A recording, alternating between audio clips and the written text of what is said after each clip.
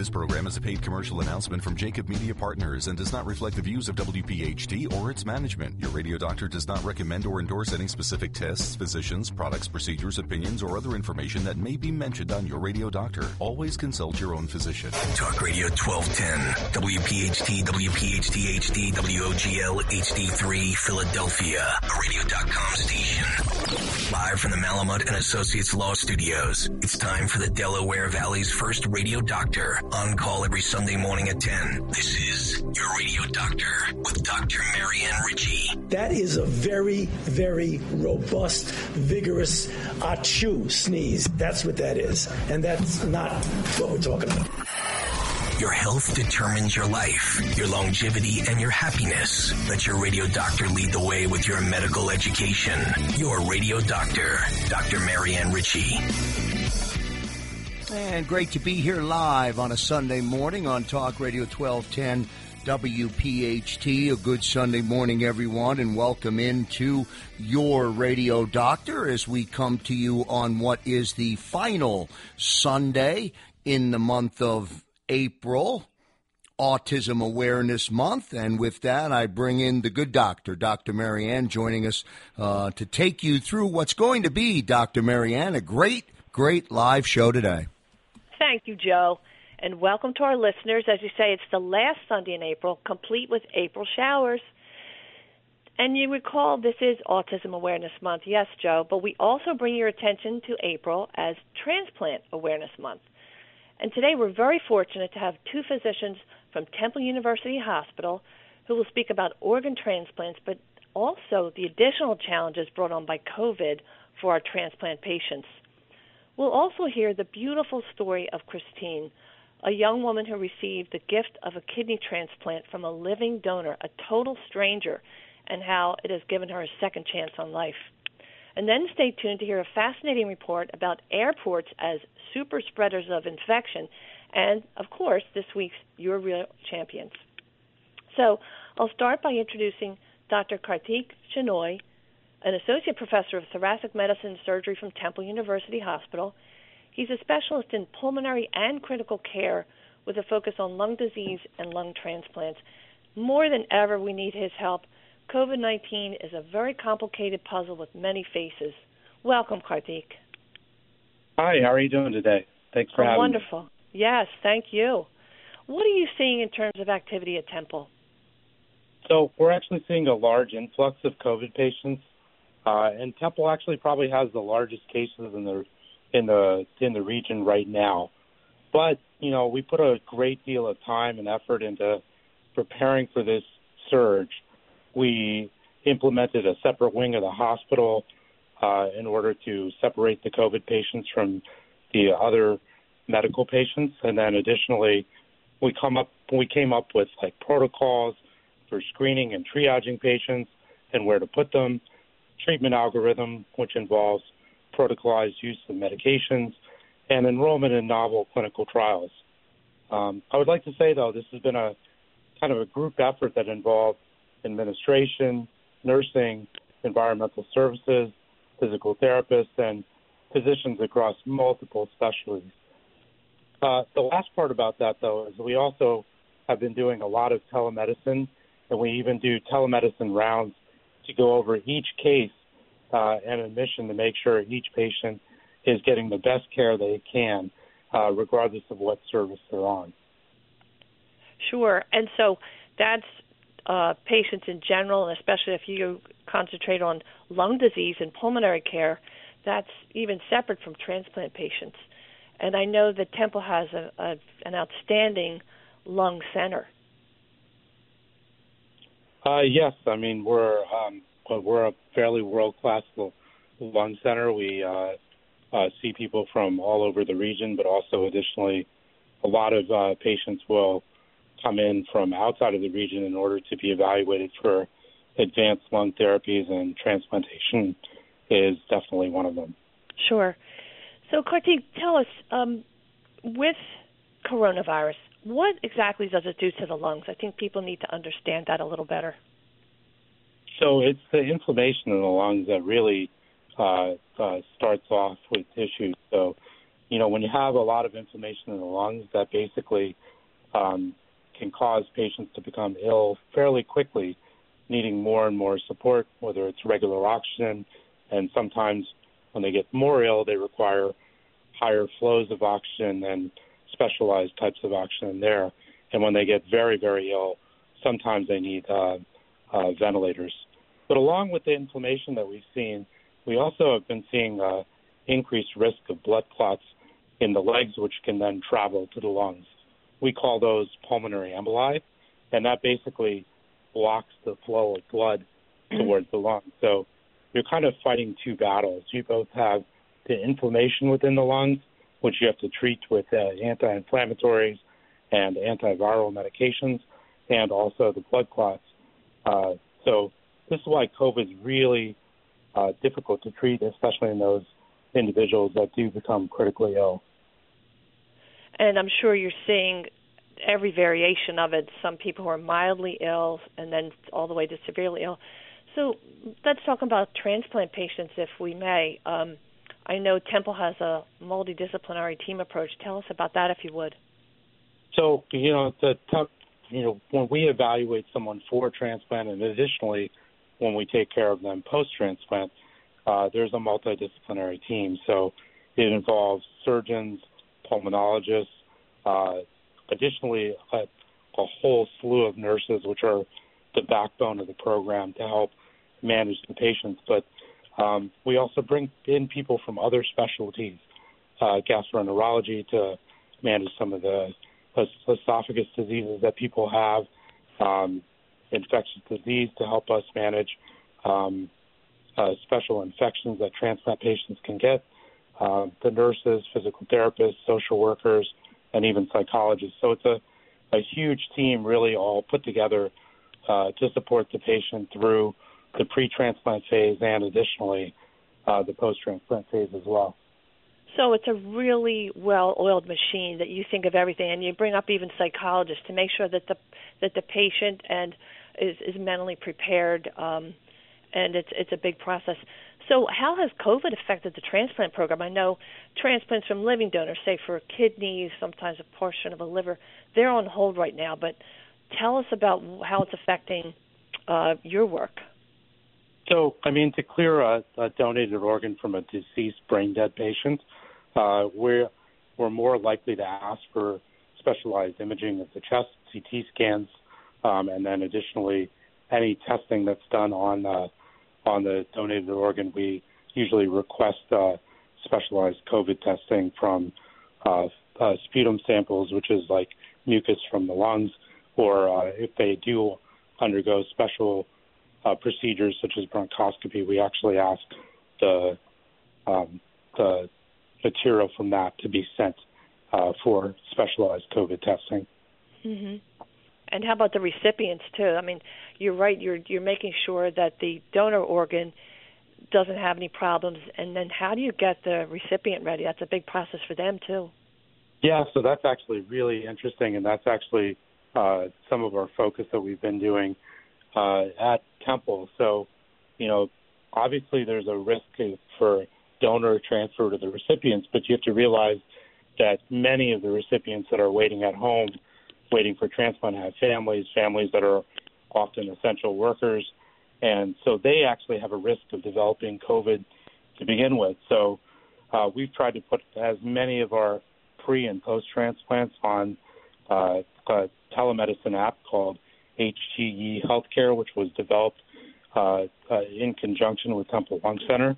And what this does is it actually monitors their symptoms on a daily basis. And if it triggers a warning, a nurse will call them, go over their symptoms, and if we feel like they need to be triaged further to either needing COVID testing or treatment of their underlying lung disease, we will go ahead and do that. Yes. And I think telehealth is going to become one of our new norms. I hate that expression. We're all using that for different epiphanies that we're having during this crisis, but it's really helpful, and it is a way to protect our patients. So then what about after a transplant and the patient's sent from home? You're going to depend on telehealth more for that too. Oh, absolutely. So don't get me wrong, there's some subset of patients that we will need to bring in to evaluate face-to-face after their discharge for transplant. But most of the visits we have really kept to telemedicine visits. We're trying to keep these very high-risk patients at home in order to avoid being exposed to COVID-19. So what happens is they actually keep their regularly scheduled visit appointments. However, the nurse will call them the day before, review their medications, any new symptoms, any problems that I need to address the next day. And then I will call them the next day, go over their post-transplant care, go over their medications again, but additionally screen them again for COVID. And then obviously any testing that needs to be done, I'll loop back with the team, and we can get that taken care of for them. But again, we also put these patients on the HGE healthcare app to monitor their symptoms and alert us sooner to potential trouble in the post-transplant patient, whether it's due to COVID or even other issues that could be normal complications of post-transplant care. Sure. And I would think, and I've said this before, when I first heard about telehealth or telemed, I thought, gosh, I want to be able to put my hands on the person's belly. It's hard for me as a GI doctor to assess somebody, but for breathing issues and lung disease, you can see the patient's face. You can tell if they're comfortable or if they're struggling with their breathing. You can see so much with telehealth. It's really incredible, isn't it? Yeah, it's incredible. I have to admit, it takes, as a physician, it takes a little bit of getting used to, simply because, you know, as you said, you're used to like putting your hands on the patient. And additionally, I think patients expect to be touched and listened to and, you know, examined when they come into the office. But nonetheless, like with the risk right now, we have to revert to telehealth. And I think in the coming future, this will be a tool that we use in conjunction long term with regular face-to-face office visits. Yeah. Well, and I think, too, the message that you want to share today is that your program is still in operation despite COVID, and you're there to evaluate the urgency, each case-by-case decision. And with the telehealth visits, you're better able to understand. And in our last moment, what would your message be? So absolutely, I would say that we are open, but we are evaluating each patient that calls in. Let's say someone calls in for a new visit, whether we kind of go over some of their previous history, go over some of the records that are sent to us, and kind of call them and triage them as to, like, do you need to come in now to be evaluated because you're at risk of needing a transplant very soon, or can you wait? Additionally, all of our other visits that could say they want to be seen and want to at least have a televisit, we will set that up for them, go over their symptoms, talk to them about transplant so they can understand some of the nitty-gritty details of transplant, and we can go from there. So that's used in conjunction with the patient. So if the patient has a lot of concern that they need transplant sooner, we'll be able to talk to them and talk about what transplant is, and then if we feel like they definitely need testing now, we can get it done. Good. Well, thank you so much, Kartik. I know you're working long, hard hours, and we're very grateful that you joined us. Stay well. Thank you so much. I appreciate it. Take care. All right, good opening segment here on Your Radio Doctor here on Talk Radio 1210 WPHT. We're just getting started with Dr. Marianne as we come to you on this Sunday. The show rolls on, and throughout the remaining part of the show, we're going to introduce you to the Swab Squad. Coming back from each commercial break, Doc is back on the other side. Hi, Ellen. I'm Jeff Salvatore. I am the site coordinator for the drive-through testing. And I think the nurses can say that I kind of hold them to a high standard. And this is a very scary time, and we're all nervous and feeling a bunch of different emotions. But at 8 o'clock when we open, I need you to level up, and I need you to get out there and test your patients. So every morning we kind of come together and we talk and boost ourselves up and how we're going to be able to 8 to 5 stay focused and do our job and take care of these patients. And Level Up just has that message, and we listen to it often in the morning to boost ourselves up. And welcome back, everyone, to your radio doctor. Great shout out to the Swab Squad.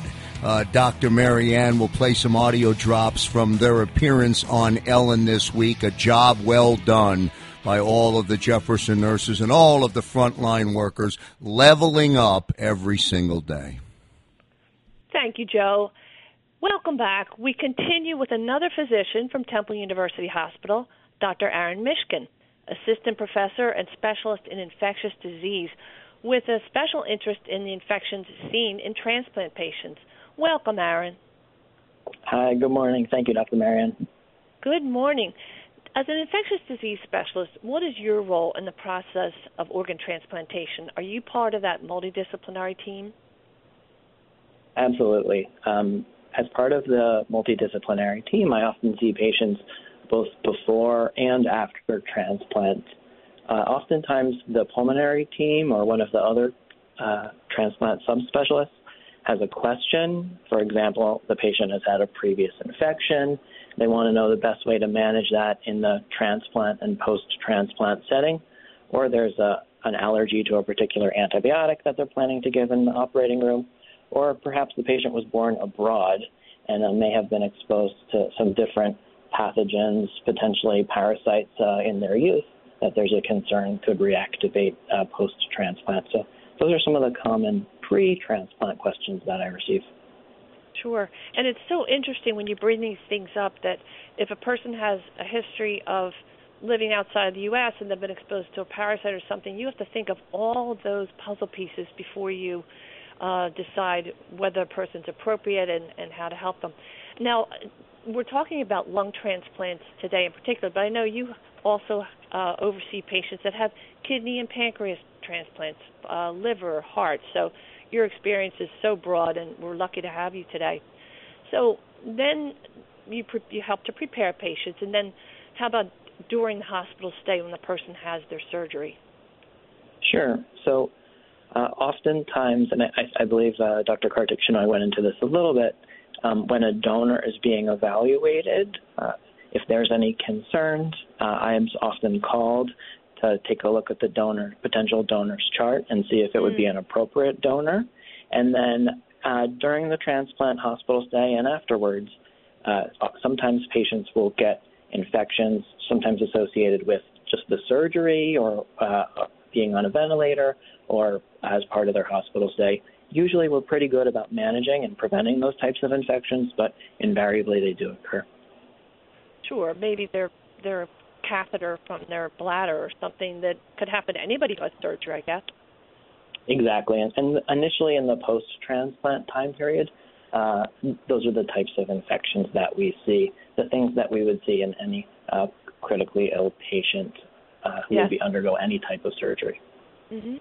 Now, the patient does well in the hospital and you send them home, and they're on medications to suppress their immune system. So tell us about that. Sure. So there's a number of different medications that we use to suppress someone's immune system. And the reason why we need to suppress a transplant recipient's immune system is that so their immune system doesn't attack that organ and reject that organ. We worked very hard to get them that organ, and we want to try to keep it as healthy as possible. As a side effect of reducing the immune system, as you can imagine, that reduces or the transplant recipient's ability to fight an infection. So, as I was saying initially, post-transplant, a lot of the infections and things that we see are related to the surgery itself. But as we get further away from transplantation, that's when we sometimes see infections. And often the most common types of infections that we see are those that are associated with just living out in the community. So these individuals are at risk for developing pneumonia, or developing urinary tract infections, developing colds or upper respiratory tract infections. So we do see those types of common infections, and then depending upon what type of organ has been transplanted, sometimes we see those patients getting infections that are more specific to their transplant. For example, sometimes patients who have received a kidney transplant will get urinary tract infections, and oftentimes they don't. But if they do, they may be secondary to the way the surgery was performed, or just the risk associated with the kidney and immune suppression. You explained this so clearly and so well. It's one of the best explanations I've ever heard, really. So post-transplant out in the world, these people have to be so careful with exposure when they, especially, I guess, when they go for lab tests or doctor's offices. And I know we have a family member who had a transplant, and they were vigilant about asking people that came into their home long before COVID, please wash your hands. And how about, what other advice would you give to your patients that are out in the world? Sure.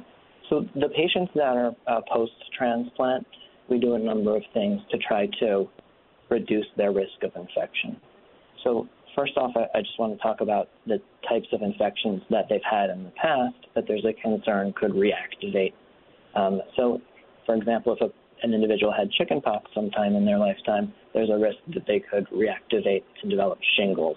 And early on, in the first few months, sometimes to a year out, we do give preventative antiviral medicines to prevent shingles or to prevent other similar viral infections from reactivating. We also do that for some other types of infections, and that depends on the type of transplant and the status of the donor and the recipient, if they've seen those infections sometimes in their life. So we are actively thinking about those types of infections. With regards to patients being out in the world and in contact with others, there's a number of steps that people can take, and these are the types of things that we've been recommending even prior to the current coronavirus outbreak.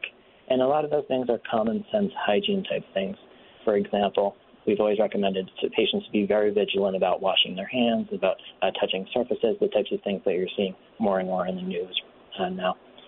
There's other things, for example, our lung transplant recipients, especially in the first few months to year post-transplant, we recommend that when they go into a healthcare setting that they do wear a mask, and that's something that we've historically recommended, and that's to try to minimize them acquiring any sort of respiratory viral infection that could have a negative impact on their freshly transplanted lung. Other things that we recommend are trying to be really aware of the food that you're eating. Is it at the appropriate temperature? So, we always hear about patients who have, or individuals who have eaten salads, tuna salad, egg salad, things that should be appropriately refrigerated but weren't, and then they go on and they get an illness. Those are the types of things you need to be extra careful about if you're a transplant recipient. Likewise, buffets, family-style food, family-style restaurants, you just need to be really aware of who's also dipping into that food that you could be sharing. Sure. And then you told me that you routinely ask people not to travel outside the region for the first year. Now, I wanted to ask you, Aaron, are transplant patients at higher risk for COVID necessarily? That's a good question. I think that they are at higher risk for complications associated with COVID.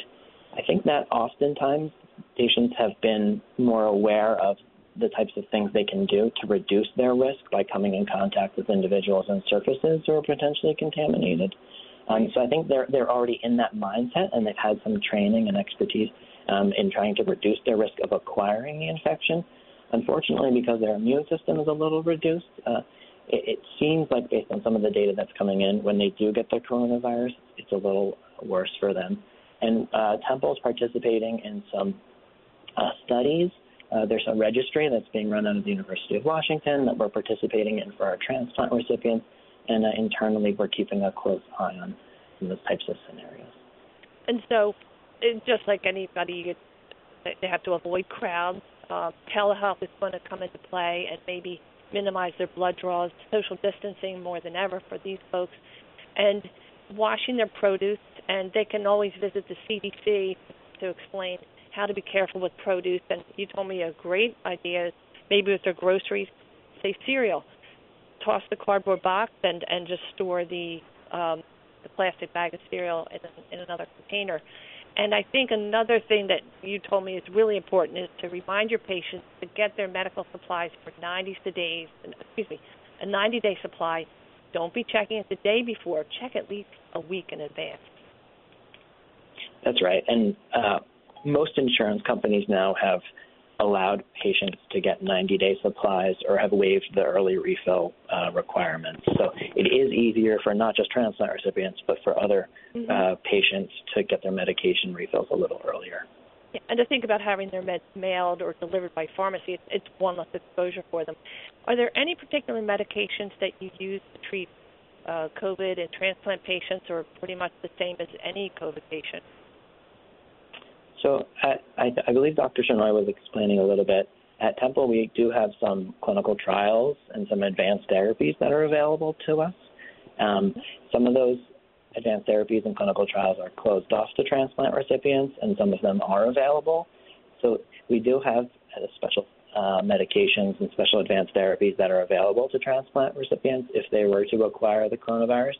And how we pick is it's really sitting down with a multidisciplinary team. It's usually run by the pulmonary service in concert with rheumatology, hematology, and infectious diseases.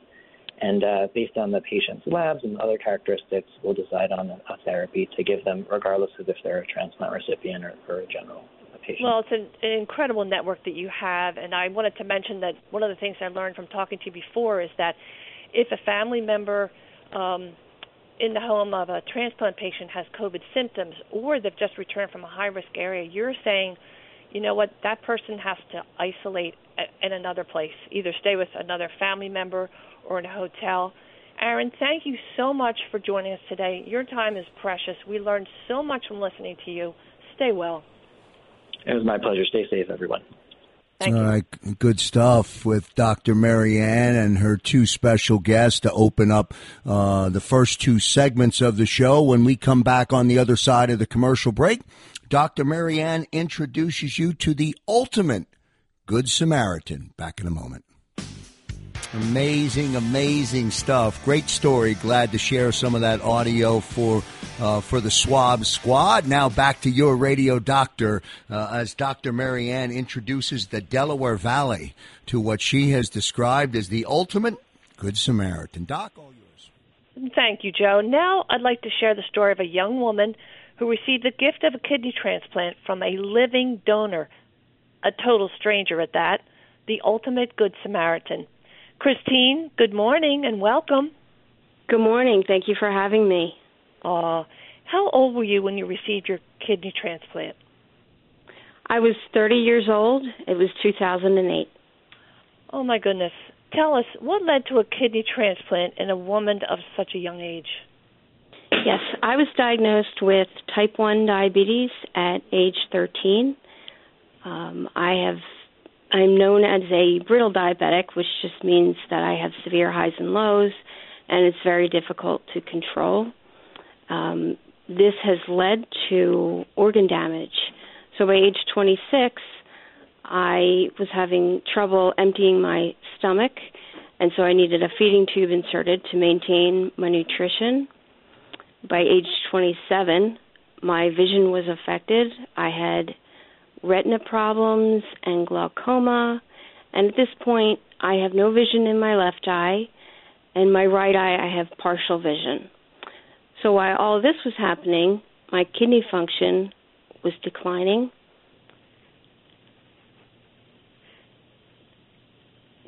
And you were facing dialysis, I'm sure. Yes. And I'm familiar with your story, Christine, so I'm sure that that's a point when your doctor said you really need to think about a kidney transplant. That had to be a terrifying time for you and your family after 16 years. Yes, it was. I had been battling diabetes for around 16 years at that point, and now I have a new challenge of a kidney transplant or being on dialysis for the rest of my life. And what a fork in the road. What was the next step that you took after deciding to have the transplant? Well, my doctor recommended that I be put on a waiting list for a cadaver kidney. It was also recommended that I try and find a living donor, which is the best alternative. So my whole family... Yeah, your whole family joined the search. You contacted local newspapers, churches, community centers, and tell us about your alumni groups. Yes, I contacted my high school, the Academy of Notre Dame, and I also contacted my college, St. Joseph's University. I was a member of a sorority at St. Joe's, and their philanthropy just happened to be juvenile diabetes. So thousands of flyers were distributed by the sorority around the community in an effort to find a living donor for me. And then a donor stepped forward. How did you feel when you got that call? I was excited, but I was also scared. I was feeling horrible. My energy level was low. I was weak. I had a lot of swelling in my legs, and I was feeling horrible, and I didn't even know if I would make it through the surgery.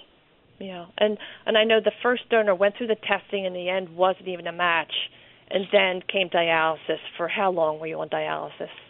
Yes, I was on dialysis for exactly 3 months. And then, out of the sky fell a second angel. Another stranger stepped up. What went through your mind? I could not believe that another stranger was willing to donate a kidney to me. Mm-hmm. It's an amazing feeling, and at that point, time. Yes, mm-hmm. I had been on the dialysis, and this point, I was ready. I was ready for the surgery. I had no fear, and I got a call. It said, your donor's ready. Your surgery is going to be on Tuesday, and it was a success. Mm-hmm. And then you were in recovery, and you remember waking up, and what did you see? I saw the nurse remove the bag that was attached to my catheter, and the bag was full of urine. And I remember crying because I had made the urine, and it's something that I'll never take for granted again. It was truly a bag of gold when you think about it. Yes. And you told us that the surgery for you was amazingly easy, a small incision. They tucked the new kidney in your belly, and we've heard that it's a lot harder for the donor. But within weeks, tell us how you were feeling within weeks. I felt fantastic. My legs weren't swollen. I could actually see my ankle bones. I had more energy. I could think clearly, and I was walking several times a day. I just felt wonderful. New life. You enrolled in the class. Tell us at the... Yes. So I started taking a class in ceramics at the Museum of Art. I was able to do some volunteering in the transplant community. Mm-hmm. I was able to enjoy times with family and friends at home and at the shore. I was able to travel more. I spent a lot of time in Maine, and I was even able to fly to California and Florida, something I hadn't done in years. Right. And, Christine, what would you say to somebody who's thinking about being a living donor quickly? I would say that it is the ultimate gift, the gift of life. It gave me a new life, and I thank God and my donor every day for the past 12 years. Yeah. This is a story of courage, grace, and inspiration, and I think for our listeners there are two messages, and thank you, Christine. Many people don't understand that diabetes is a lot more than giving up sugar. It can ravage a person. And the other message, people who have transplants take medicines to suppress. We heard that, so they don't reject their new organ. But every day for a transplant patient is a COVID day. They're hypervigilant about hand washing, avoiding crowds, and asking other people to wash their hands. So I ask you, our listeners, think of Christine and all that she and her family have had to bear to arrive at today, 12 years after transplant. Maybe her story will motivate us even more. Wash our hands, social distancing, because high risk is not just in older people. Many people like Christine who are younger and look healthy are at high risk. Christine is especially beautiful when you see her, but now that you hear her, you realize she's even more beautiful on the inside, and her devoted parents are absolute saints. I've watched her rise above every challenge and never complain. How do I know so much about Christine? Because she is my niece. God bless you, Christine. I love you. Thank you.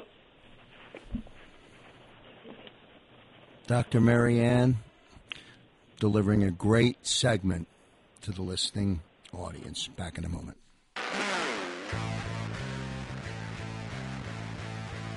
And back here on this Sunday, welcome back into Your Radio Doctor with Dr. Marianne. We thank the entire Delaware Valley and everybody listening on radio.com for tuning in this Sunday to what Dr. Marianne has been a great addition of Your Radio Doctor. Thank you, Joe. We talk about decreasing spread of COVID. Last week we talked about how to wash our hands. This week, let's talk about why. Now, pandemic means a disease that spreads to an entire country, in this case, the entire world. And a recent article in a journal called Risk Analysis gives a fascinating look at airports as a significant source of the problem. The lead author is from MIT and reports that, get ready for this, 30% of people do not wash their hands after using the bathroom. And of the 70% who do, many spend fewer than 15 seconds and might not use soap at all. So the theory is disease will spread faster in locations with crowds, lack of adequate air supply, or good hygiene. Plus, airports have many surfaces we touch frequently. Self-check-in screens, armrests on the chairs in the boarding area, water fountains, tray tables, lavatory handles, all are highly contaminated. Now add travelers from every corner of the globe, especially those airports with the highest traffic. They're considered super spreaders of disease. Researchers developed a model that simulated spread of infectious disease with movement of passengers through airports and planes. They looked at flight distance, connections, time spent in the airport, and how people interact with their surroundings. They looked at 120 airports that might be likely to spread disease because they have direct flights to the largest airports in the world, and they connect the east to the west. The data suggests that at any given moment, only 20% of people in airports have clean hands. If 30% clean their hands, we could decrease risk of spread by 24%. If 60% of people wash their hands, we could reduce risk of spreading pandemics by almost 70%. So they believe that increasing hand washing through public policy and campaigns and easier access to hand washing, maybe if we had sinks throughout the airport that weren't just in the restrooms, we could easily reduce the risk of mass global pandemics. That's just amazing to me. Now let's talk about this week's Your Real Champions. Are you a dog person, Joe? Well, that's a big fat yes for me, Marianne. Right now I have, because my kids have come home because of the craziness, I have 4 dogs in the house right now. So I'm up against the allowable requirement in Montgomery County, but it's all good. Oh, you're a good daddy. Well, very briefly, I had a chat with a friend of mine, MJ Austin. She's a stellar nurse, just retired from Jefferson after 43 years, and we were talking about COVID. She said, I feel so guilty. I should be there helping. And I know if she got the call, she'd go back. But in a different way, MJ is still bringing comfort to other people in need. She joined the Tri-State Canine Response Team. Now, this is an organization, Joe, with certified, trained handlers and dog teams. They understand the value of the bond between humans and animals. Animal-assisted activities, they bring dogs to visit children in school and in nursing homes. Animal-assisted therapy for people who are ill, like in hospitals. And in crisis response, they visit communities in crisis, victims of disaster. It goes on and on. Well, I had a chance to speak to the president, Janice Campbell. She founded the group in 2015, started with 5 dogs. Now they have more than 55. And in 5 years, they visited more than 200,000 people. And like all true champions, she credits her success to the entire team, not just herself. But with the COVID restrictions, they can't enter nursing homes, but they still visit. And in fact, that afternoon we spoke, she had organized a puppy parade. So dogs walk in parade at the nursing home in front of a large window. All the residents are lined up. The doggies had bandanas, and they carried paddles with names of the residents and messages of love. Imagine that. Remember, COVID, not even a family can visit a nursing home. So these people are lonelier than ever. And Janice said the therapy was just as much needed by the staff as the elderly residents. And then she went on to say that by invitation, they've traveled to El Paso after the Walmart shooting, Parkland, Florida after the shootings in the Baptist Church, California wildfires. You should see the pictures of the firefighters getting comfort and stress relief from these dog visits. They also have a 6-week club that teaches children in school about therapy dogs and invites them to volunteer as junior handlers. So with COVID school closings, now they have videos on their website, especially special ones for children with autism. On Woof Wednesday, the dogs wore hats. And the kids were invited to wear hats too, which helped them talk about what they were feeling. And it goes on from there. Now they're working with teen victims of human trafficking. And these are young people who can barely speak about their horrific experiences. And once they meet a dog, Janice says the bond is formed, they find comfort, and they begin to open up.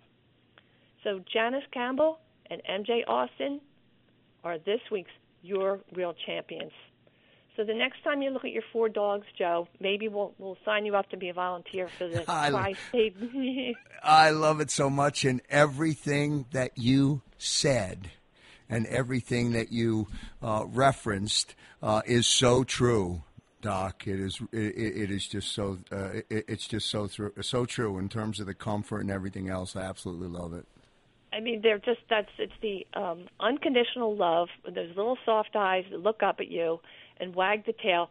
And if you want to become certified as a volunteer or have your dog certified and trained, visit TriStateCanineResponse.org. That's a little hard. Don't worry. Everything's on the Your Radio Doctor website, which is yourradiodoctor.com. Tri-State is TRI-State, TriStateCanineResponse.org. I have a few other things I'd like to mention, Joe, that will be on our website. Last week we talked about the City of Philadelphia has a great website, a wonderful resource, phila.gov. Last week I said Philadelphia.gov. It's phila.gov. Resources for COVID testing, where to get food for those in need. I also want to remind you that nutritionaldevelopmentservices.org has food cupboards, soup kitchens, meals for children. And please hang your American flag to support not only the COVID patients, but all who serve all of us. And send a photo of your home or business with info or to our website or to info@yourradiodoctor.com and share stories about your real champions. Somebody who's out there working despite the risks, or somebody who's doing special work in the community like Janice and MJ. And think about donating blood to the Red Cross, because they're short of blood not because people need more, but because people aren't showing up to donate. All of this is on yourradiodoctor.com. And as always, we thank you for joining us. Wash your hands, wear a mask, stay 6 feet apart, because, Joe, we all know your health is your wealth. Well done, and a great job today by Dr. Mary Ann, and we thank all of our listeners for tuning in to Your Radio Doctor, and we thank you for being there every week as the show comes on and is delivered to you every Sunday morning right here on Talk Radio 1210 WPHT. As we say goodbye on this Sunday morning, we're going to play you one last tribute or one last audio clip from the Swab Squad. Dr. Mary Ann will return right back here next Sunday on Talk Radio 1210 WPHT. Have a great day, everyone. One thing I want to do is, I don't know if you've heard, I have a thing on my show we call 12 Days of Giveaways. It's a little thing we do at Christmas, and we give stuff away. And anyway, you may have heard about it. So when we're able to get back into the studio, I'm going to dedicate one of the 12 Days of Giveaways to all the people on the front lines. And I'm inviting each of you to come to California to be at that show for 12 Days of Giveaways.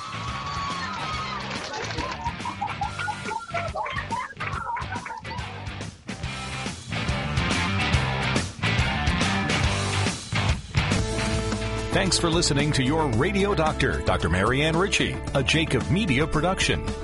If you're interested in learning more about the power of the radio hour, contact Joe Kraus at 267-261-3428. This program is a paid commercial announcement and in no way represents the views of WPHT or its management.